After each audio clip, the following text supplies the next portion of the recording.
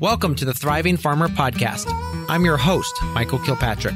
Our mission is to inspire, educate, and celebrate sustainable farming. We believe that you can build a profitable, sustainable farm that gives you true farm freedom. Join us as we talk to farmers, innovators, educators, and entrepreneurs to glean their top takeaways in business and life. This podcast is brought to you by Grown By. Join farmers from across the U.S. who are selling direct on the first cooperatively owned sales app, Grown By. You can easily manage CSAs of any scale, organize your spring plant sales, move that freezer meat, or even sell wholesale on Grown By.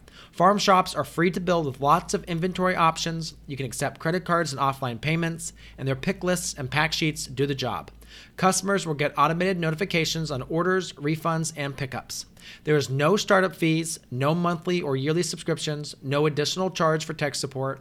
The only cost is a small co-op service charge for online processing. However, as a listener of the Thriving Farmer podcast, you get 50% off your first 3 months of co-op service charges on Grown By. Email their very friendly farmer support team at grow@farmgenerations.coop to get this offer. Check it out at grownby.com or download the app on the Google Play or Apple App Stores. Grown By, the farmer-owned marketplace. Hey, Thriving Farmers, Michael Kilpatrick here with yet another episode of the Thriving Farmer podcast. And today my guest is Kelly Shepard, who is the co-owner of What the Farm, a regenerative farm that specializes in chicken, pork, lamb, and beef in Virginia Beach, Virginia. With a background in business coaching, her primary focus is helping farmers achieve profitability through agritourism, education, and subscription-based sales. Kelly believes that the only way to grow the sustainable farm movement is to make a win-win for both farmers and consumers. Welcome to the podcast, Kelly. Thank you so much. So give me a little bit of, it sounds like you were in business coaching and you moved to farming. What caused the shift? So I'm still in business coaching. I do that at the same time.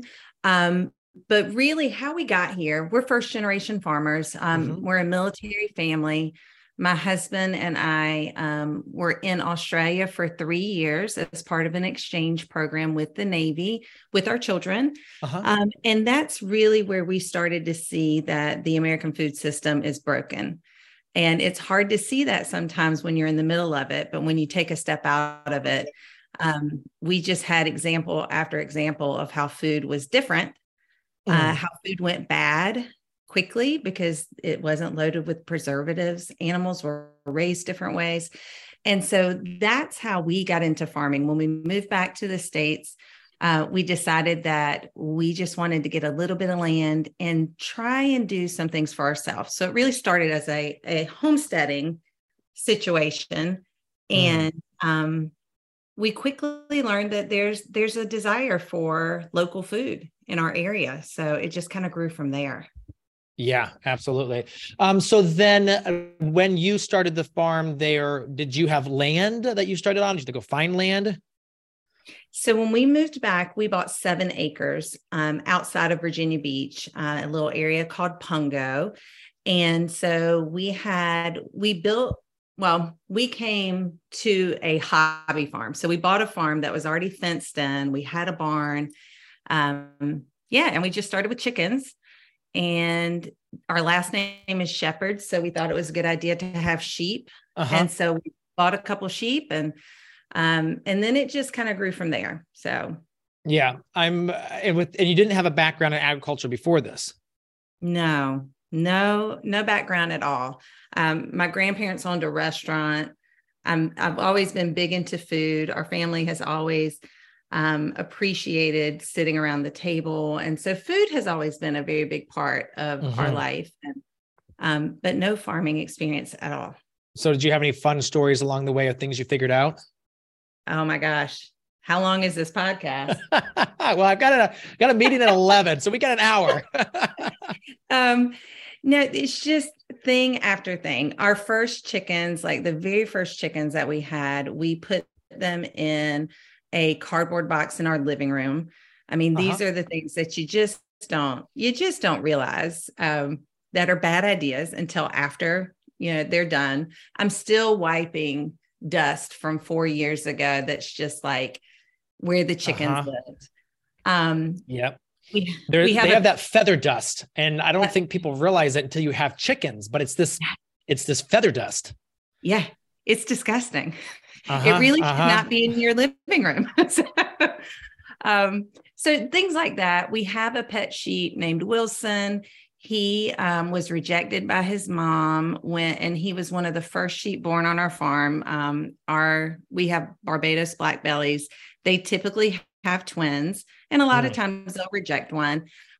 This animal probably, we should have let nature take its course, but we were young and we were new, Yeah. and I bottle fed that baby. In the middle of the night, he came in our house. He goes in our swimming pool, and he's a complete terror and menace because he Yeah. teaches all the other sheep bad habits. Yeah. And so those are things you just don't know, like separating yourself from the nature of farming. Yeah. Yeah. So talk us through then, you kind of started with the different animals. What were your first sales outlets? And did you start for yourselves and then realize, oh my gosh, I've got too much, we need to sell it?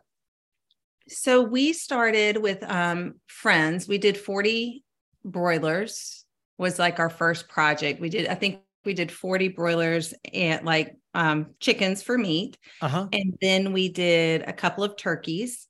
And so we just did it for our family. Yeah. And then our first sales were really eggs. And it was during the pandemic at the beginning. So we were delivering eggs to people's doorsteps. That was our first generating income experience. And then I think we did probably 300 chickens the next year. And that's when we knew that we had to go somewhere. We had to find a way to sell our product. And we found a great farmer's market that generously let us come and fail our way forward there. We only sold whole chickens. We never butchered any chickens before that into pieces. And that's really where we started. Yeah. And the sheep were just for fun in the beginning. Yeah. When did you get to the point of like, okay, this is now a business and we're going to take it seriously and, figure everything out and make it that? Yeah. In 2018, my husband just retired this year. So he spent 24 years in the Navy. And about 3 years before he was going to retire, we decided that this is what we wanted to set up for him to do when he retired. And so that was in 2018-19 is where we really started trying to scale and figure out how to make this work, which is difficult when he was gone a lot. So, a lot of the stuff had to happen with him not being here, me and my kids. And so that's when we decided, we can do this. It's not always pretty, but we can do this. And that's when we really started planning out, looking at what it would take to make this a real job. Yeah, absolutely. Now, I know you have a pretty wide range of ways you actually bring income in. Talk us through a little bit of those, the different ones that you do. So we do a farm camp. So we do a lot of agritourism. One of the things that I found out very quickly is that when you're doing regenerative farming, there's only so many animals you can scale up and still actually be regenerative. You can't overcrowd your pastures. So you have to find unique ways to make money. And so we only had 7 acres when we started. So you can imagine you can't move a whole lot of animals through there without depleting the soil. Yeah. Since that time, we've bought 26 additional acres next door to us. But we do farmers markets. We have a farm camp, a little summer camp that we do in the summertime. We teach homeschool classes to other homeschool kids. Our kids were homeschooled for a little bit. They decided that they did not want me to be their teacher anymore. So they actually went back to school. But we continued a homeschool program. So moms can bring their kids out and learn about the life cycle of a chicken or how to grow, their favorite veggies in the garden. So that's one of the ways that we bring in income. We have a small organic grocery store that we serve. And then we have a meat subscription. And those are the ways that we kind of bring money into our home. Yeah. So let's break down those classes to homeschoolers. Share a little bit more about like how you have that set up, how you marketed that. Yeah. So I went to school to become a teacher. So I have a background in teaching. Before my third child was born, I was a teacher for over a decade. And so I just run it like a very loose and happy classroom, I guess. Okay. We would just teach any of the stuff that we're doing. What we found is that people want to know. People are really curious right now how our food gets to our table, and kids are the best way to really change a system. Right? It's hard to change the mind of an adult, but kids can learn things that can impact them throughout the rest of their life. So we just started with a little outdoor classroom. We've got little tables set up and chairs, and anything that I was learning, I just made it accessible to other kids and their parents, because their parents come to the classes too. They don't leave their kids here. They come and join them. And so, yeah, we just do, my mom helps. We do cooking classes. We do all kind of animal husbandry classes. We do soil education. We talk about biomes and all kinds of good stuff, and let the kids run around. That's really the biggest thing. When their eyes start glazing over, then it's time to run and play. All right. And go meet the animals. So then how do you charge for those classes? Is it by the family? Is it by the individual? So we've done it a couple of ways. So there are lots of homeschool co-ops. And so some co-ops will bring their whole group out. And so we charge like a group fee, like a field trip. Yeah. We also have individuals that will charge an individual price. And last year we started a subscription for families, because it's easy for a family of one to, pay a per kid ticket price. Most of our classes are $20. But when you've got 4 children, it's just not economical. Yeah. You've got a one income home, right? Because somebody's staying at home. And so then we decided that we would just do a subscription base for those families with multiple children. So they can sign up and they pay a monthly fee, and they can come to as many classes as they want to. That's very cool. Yeah. And I mean, again, these are the kids a lot of the time who you really want to be able to get this education. Well, I mean, what you guys are doing is so important because so many people need this too. So you want to make it as accessible as possible. I'm wondering if there is like nonprofits or even federal dollars that you could get for some of your classes. Maybe. Yeah. It's something that we haven't looked into. Yeah. Yeah. We haven't either, but it's always, I know there's so much out there. It's just a matter of knowing where it is and having the time to sit down and write the grant. Yeah, for sure. Yeah. All right. And so then the summer farm camp, that's just more to all different types of kids. And that's how many weeks is that? Yep. So it's a week-long camp. So the kids come for 5 days from 9 to 3. So their parents pick them up every day. This is a drop-off camp. Okay. And basically they spend their day doing 5 different activities. So, they have a arts and crafts class, they have an animal husbandry class, they have a cooking class with my mom, they have a gardening class, and then lots and lots of outdoor time and exploration. And we repeat that 4 times. So we do 4 weeks of summer camp. And it's just been fabulous. It's one of my favorite things that we do here, because kids make things alive, and it's just great having them here. Okay. And so what kind of staffing does that take? So it takes quite a bit of staffing. We have for each of those areas, for our culinary program, for our gardening program, animal husbandry program. So there's a staff member for each of those areas. Okay. Then you have a college age counselor. And then you have maybe a high schooler, as an assistant. So you've got a staff member, a counselor, assistant counselor, me running around all over the place. And we do 24 kids at a time. It's not a huge thing. It's a smaller camp. We only see 100 kids a summer, because that's what's manageable for us and for our property, because it's taking place inside my home. Like, we don't have a big education facility. They cook in my kitchen and, play in our garden and all that stuff. So Yeah. Yeah. What ages typically come? So we do 5 to 11. Okay. Just 5 to 11. So you keep them younger. That's very smart.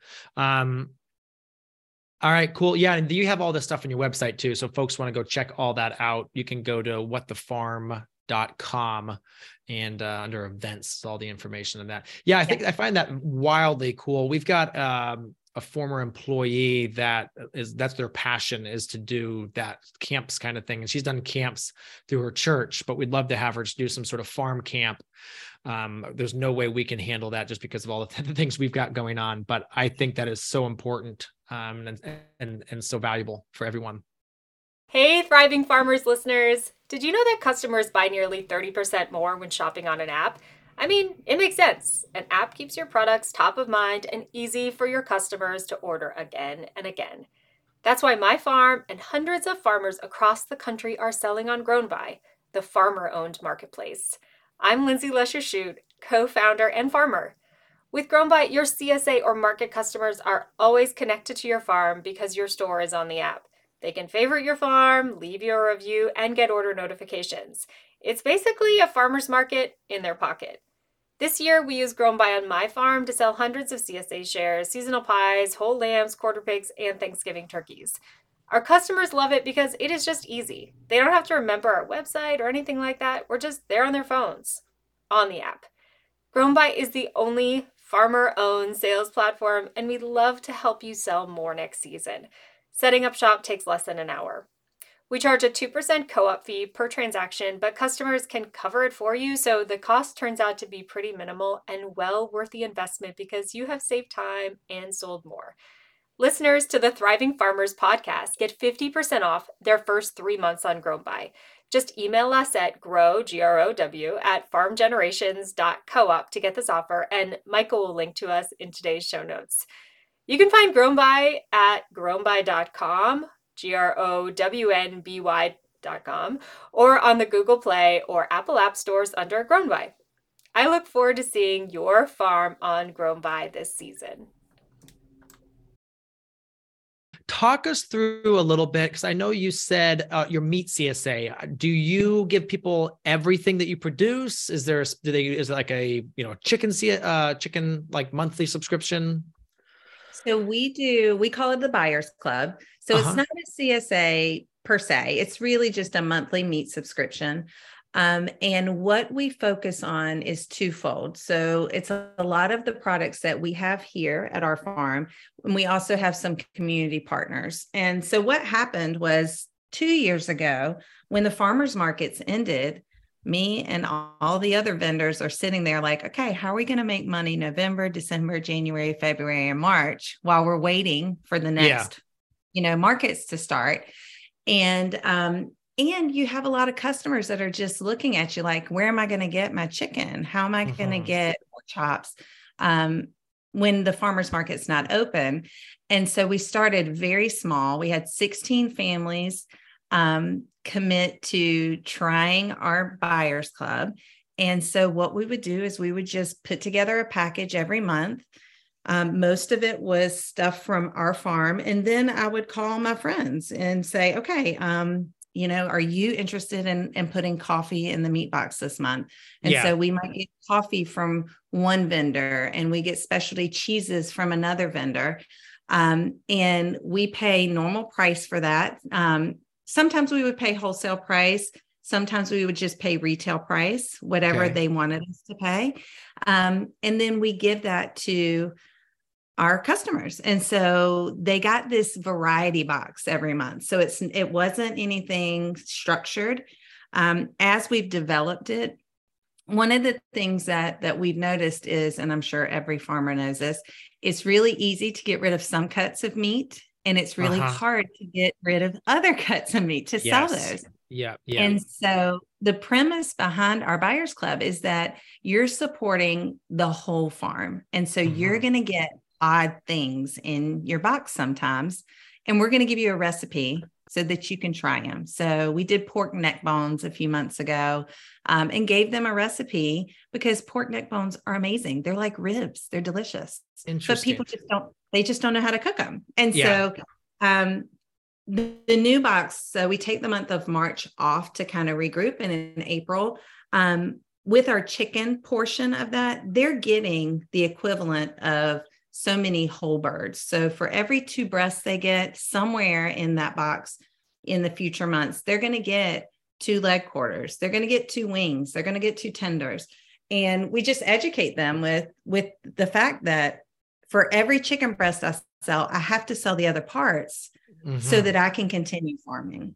And so just educating people about that, they're happy to do that if they know what to do with it, if they know, if they have a recipe.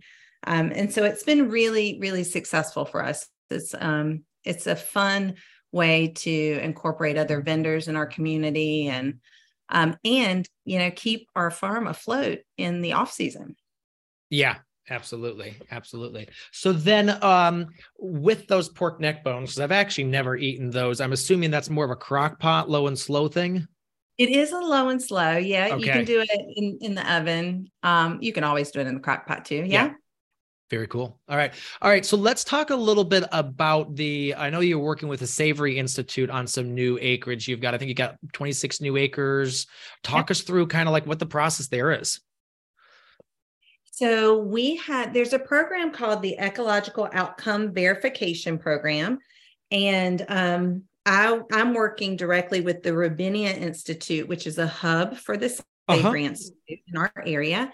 And what they do is this EOV is a 5-year study on your land, because we have tons of people saying, oh, I'm a regenerative farmer and, I do regenerative practices. Well, if there's no data, then how do we know if you're truly being regenerative?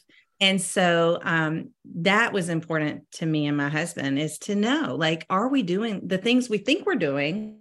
Are they actually working? Yes. And so this program, they do a base study the first year.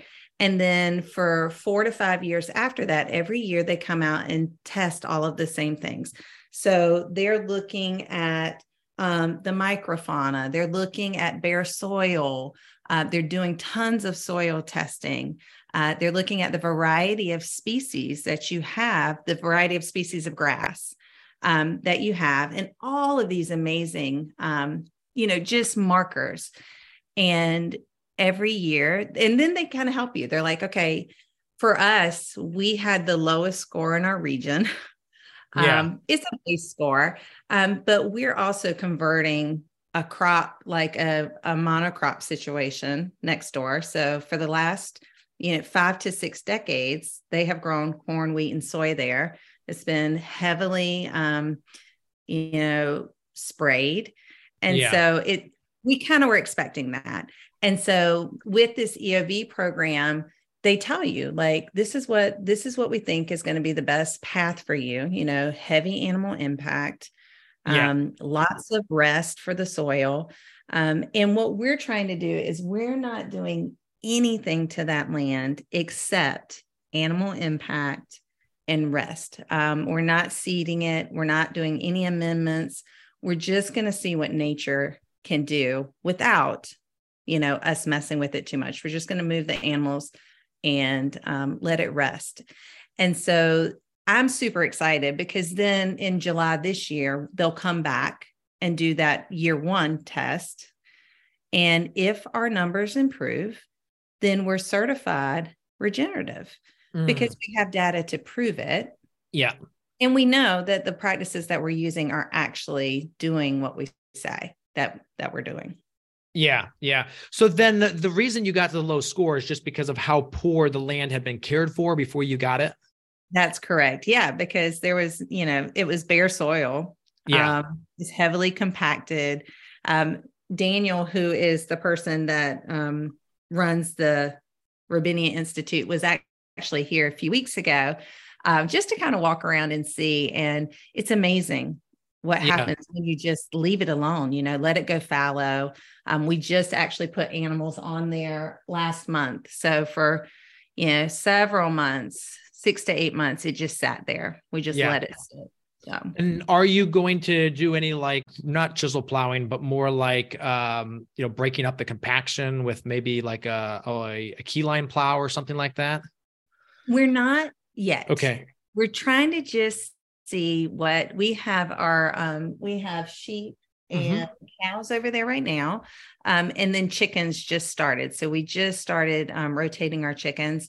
And so we're just going to see what it does. We're not opposed to doing other things if we need to, but we're just going to watch it and see if this works, because if it does, we can help lots and lots of people do the same thing, because it's not expensive. When you start seeding and you start plowing and you start doing all these things, it takes a lot of manpower, labor, and money. And so if we can find a way to do it without spending very much money, I think it's going to be helpful to more people. Gotcha. Yeah. And just let the worms do the work for you and the roots, because both of those will. It just is going to take longer. It just takes longer for sure. Yeah. Yeah. Very cool. So then with that 26 acres, do you have a long-term lease on that now? So we bought that. Oh, so you we bought that. The Okay. land next door in about 6 months ago. Gotcha. All right. Very cool. So tell us a little bit about, I know you also work with farmers. Tell us a little bit about that part of your where you spend your time. Yeah. So we, like I said earlier, I'm a business coach. I've spent a lot of time helping people outside of agriculture scale their business and find profitability. And my goal has always been to help farmers do that, because we're a very underserved population in the area of business coaching. You don't find a ton of farmers who have a business coach. Yeah. And a lot of people just don't run their farm like a business. But if we want more people to become farmers, we have to make it worth their time. And for it to be worth their time, it's a lot of hard work. They've got to be able to make some money and have a good life. And I think that that's lacking in farming and in agriculture, because everybody works so hard, and we don't always get a lot for it, monetarily, I guess. Yeah. So I just use the same tools that we use for someone who's, a stockbroker or somebody who runs a bakery. These are the people that, occupational therapists, those are people that I coach outside of farming. And I'm using those same tools. We have scorecards, we have, worksheets to figure out profitability. And I'm loving being able to go to different areas, to conventions and things like that, and teach people, this is how you can make sure that you're making enough money on your eggs. Here's the math. Here's how you can figure out how much it actually costs you to raise a pig, because we don't always see that. And farmers never pay themselves, or very rarely pay themselves for their time, right? And if you don't pay yourself for your time, you're never going to be able to step out of that position and pay someone else, because it's not set up in your economic plan to do that, right? Yes. And so those are the things. And that's probably sounds really nerdy, but that's what I love to do. Yeah. Well, it's the absolute important stuff that has to be done. Our farm business has multiple enterprises, and the first thing we do always is run the numbers on it. Like, how does this fit into the overall big picture? And for one of our businesses, we ship hardwood cuttings and comfrey cuttings around the nation. And someone came with us, say, hey, I'd like to hook you into our store and have you fulfill our orders, but they needed a certain percentage. And so, of course, the first thing was sitting down. What is our margin? Can we afford this? All the different aspects of, what does that pencil out to be? Because, on paper, it sounds like a great idea, but behind the scenes, it may sink you. Yeah, absolutely. That's what we found out with eggs. We don't make money on eggs here. Like, we would have to charge an enormous amount of money that people don't want to pay. And for every egg layer we have on our farm, that's one less broiler that we can have on our farm, and so understanding that, you think that if I charge $8 a dozen for eggs, that I'm going to make a lot of profit. And the truth was that that's not actually the case. We're actually losing money because we can't put a broiler in that space. Yeah. And it's really important for small farms to understand that, because we have to pick and choose what it is that we are going to focus on, right? Yeah. And if we don't know the numbers, what we think makes us the most money may not actually be, the best way. Absolutely. I think like if you look at Seven Sons, they are at the scale that they can have, I don't know how many 10,000 chickens they have, but they have a lot. And they are, because they've scaled up, eggs actually are quite profitable for them. Right. Yeah. I think a common misperception for most vegetable farmers is that tomatoes are their biggest moneymaker. And cash wise, yes. But when you factor in the labor, they actually come in very low on the list. Yeah. Especially if you're doing greenhouse production and doing all the trellising and the pruning and the grafting and that sort of thing. So It's always just interesting to actually look at your numbers. And I think that's something that every single farmer needs to be doing. Absolutely. Absolutely. And people just need a little direction, farmers are hard workers. Like the hustle is not lacking, right? It's just maybe a little bit of knowledge on how to figure some of these things out, because it can be very daunting if you're not used to it, if you don't know exactly what to do. But it's super easy once you know, right? Yeah. I think a lot of people have thought, oh, farming's easy, anyone can do it, but they don't realize that farming is one of the most challenging businesses to run, and you have to know your numbers closer than many other ones, because you're dealing with weather. And you're dealing with, bigger thing too, is you're dealing with overreaching government regulation, which causes the very small farmer to pay a significantly more percentage in complying with regulation than the big food businesses. So absolutely. Yeah, you're just stacking injury and all sorts of things on top of there to make it farming really challenging. But let's do a couple questions here. We wrap up. What would you say if you were to go back and start your farm over again? What would you do differently from the start? It's a hard question, right? Because I feel like the path that we took is the best path, because that's how you learn, right? Failing is the easiest way to learn, because you don't forget that. I definitely wish we had started with more land, but that's not always something that, we couldn't afford any more land than we got when we got here. I'm not doing a great job of answering your question. But I think what you just said is in one aspect very true, and you can come back to this, but I would say that even my mentor, Paul and Sandy, they would tell me things and I would still go make the same mistake because, I may have not quite trusted them, but now that I've actually experienced it, now I can with confidence say, oh yeah, we ain't doing that again. Right. Yeah. And I think that for us has been our biggest teacher. We've read all the books, we've been to the conferences, we're doing all the things, but, experience is your best teacher. It really is. And so, I think I would just have tried to move a little faster, right? I feel like we overanalyzed a lot of things because we were so new, and, that wasted some time because we were scared to fail. And the truth is you're going to fail. So might as well be quick about it. Absolutely. What would you say your favorite tool on the farm is? That I was actually reading that in the prep, and I was like, oh my gosh, we have no cool tools here. Like we really don't have anything fancy. Our tractor is like a 1970 Ford, and it doesn't even work. Okay. Zip ties are my favorite tool because they fix everything around here. If I had to pick a tool, I would have to say it has to be our mobile fencing, because we do so much mob stocking. And so that would be my favorite tool. Okay. But back to the zip ties. I think that's super important too. I was actually using zip ties this morning to fix something. Yes. Yeah. It's farmer's duct tape, right? Yes. Duct tape, 5-gallon buckets, and zip ties. I think those are super important. Yeah. Anything else you'd like to share before we go?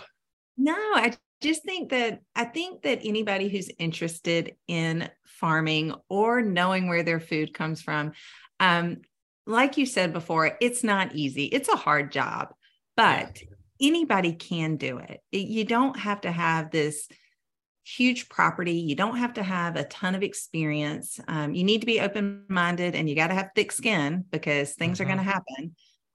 But it's just, our tagline is no experience necessary, right? You don't have to have experience to really to jump in and be a part of where your food comes from. So.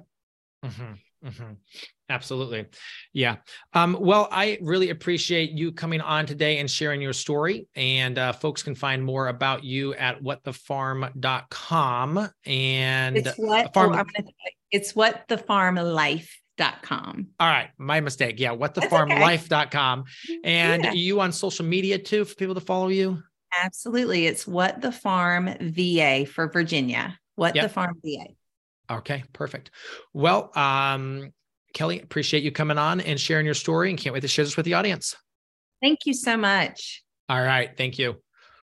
Joining me is Dan from Steward, a mission-driven financial partner for farms across the U.S. Dan, right now, the meat processing industry is a hot topic and something that is a real challenge for small farms. Why is that? It's the hottest topic. Even people who aren't in livestock are talking about meat processing. So I think it's the real cog in the machine that people are realizing that without regional infrastructure that supports producers, that they can't get their product to market. And it's heavily regulated livestock processing in the US. And so there's no way around it. You need real resources, you need real dollars, you need real infrastructure to support networks of producers to give them market access. So people know there's a huge problem. And there aren't that many good examples of solutions. And certainly the people trying to also create other solutions have to raise a lot of funding and put a lot of pieces together to make it work. Yeah, it's sad that only 4 or 5 meat packers control over 90% of the market. Most farmers struggling to find processing dates, with some booking out 2 years in advance to even get like a pig in to get it processed. And then farmers have, a cost of many multiples of what the big guys spend to process an animal, which means that they have to mark up their end product much more expensive as well. What vein are you taking to try to attack this problem? So we've spent the past few years at Steward working with meat processors, understanding the market better. We've just funded Old Salt, which is a co-op, a network of producers who just in Helena, Montana, bought a processing facility and created a brand that they're going to sell under through these networks of ranchers from Montana. And so what Old Salt has shown for us is that you need regional scale systems, you need watershed scale systems. They're kind of the hobby small scale processing. You need some level of infrastructure to make the numbers work, but you also need that processing connected to the land, connected to the people, owned and controlled by producers and employees, so that it's going to deliver a good service at a good price and the excess profit isn't going out of it. So part of, I think, building a new system around meat processing is creating vertical integration among the producers and products and in sales. And that infrastructure is really where that meeting happens. And so we're excited to support meat processing with Old Salt. We have many other projects in the pipeline where we can be useful in those deals, as we can arrange not just loans through our platform, but we're also helping these projects access other types of funds. We have a grant writer who helps them access a lot of the processing money that's come through the USDA. We have other people on our team who help them navigate economic development programs that can be available and other programs. So what's really needed for meat processing is kind of comprehensive planning around the operations and the facility and the financing, and a real long-term vision of what it's going to take to be successful in processing, because it's not easy, but there has to be a different way. There has to be more producer control over processing. There have to be more options.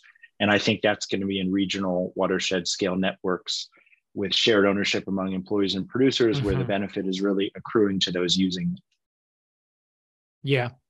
I think for us, we're here in Southwest Ohio, and we have struggled for over a year to try to find a protein producer that we can stock their products in our store. And it's just not out there. And obviously the processing is a major part of that.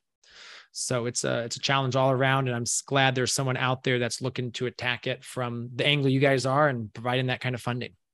Well, we'll build one together for you. All right.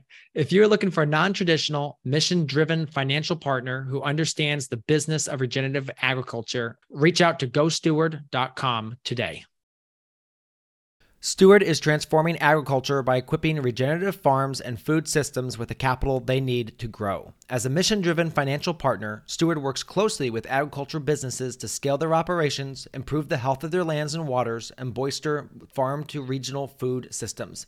To date, Steward has provided over $15 million in business loans to fund 75 unique projects, backed by more than 1,500 participating lenders. Steward is proud to be a certified B Corp. Seek financing or support a loan campaign at gosteward.com. So there you have it, another episode in the books. So I'd love if you would hop on over to iTunes and leave us a rating and a review. Those mean everything to us. We love to hear what you're thinking. If you have a podcast guest that you can recommend, please pop on over to the Thriving Farmer Podcast website and leave us a review. That's thrivingfarmerpodcast.com.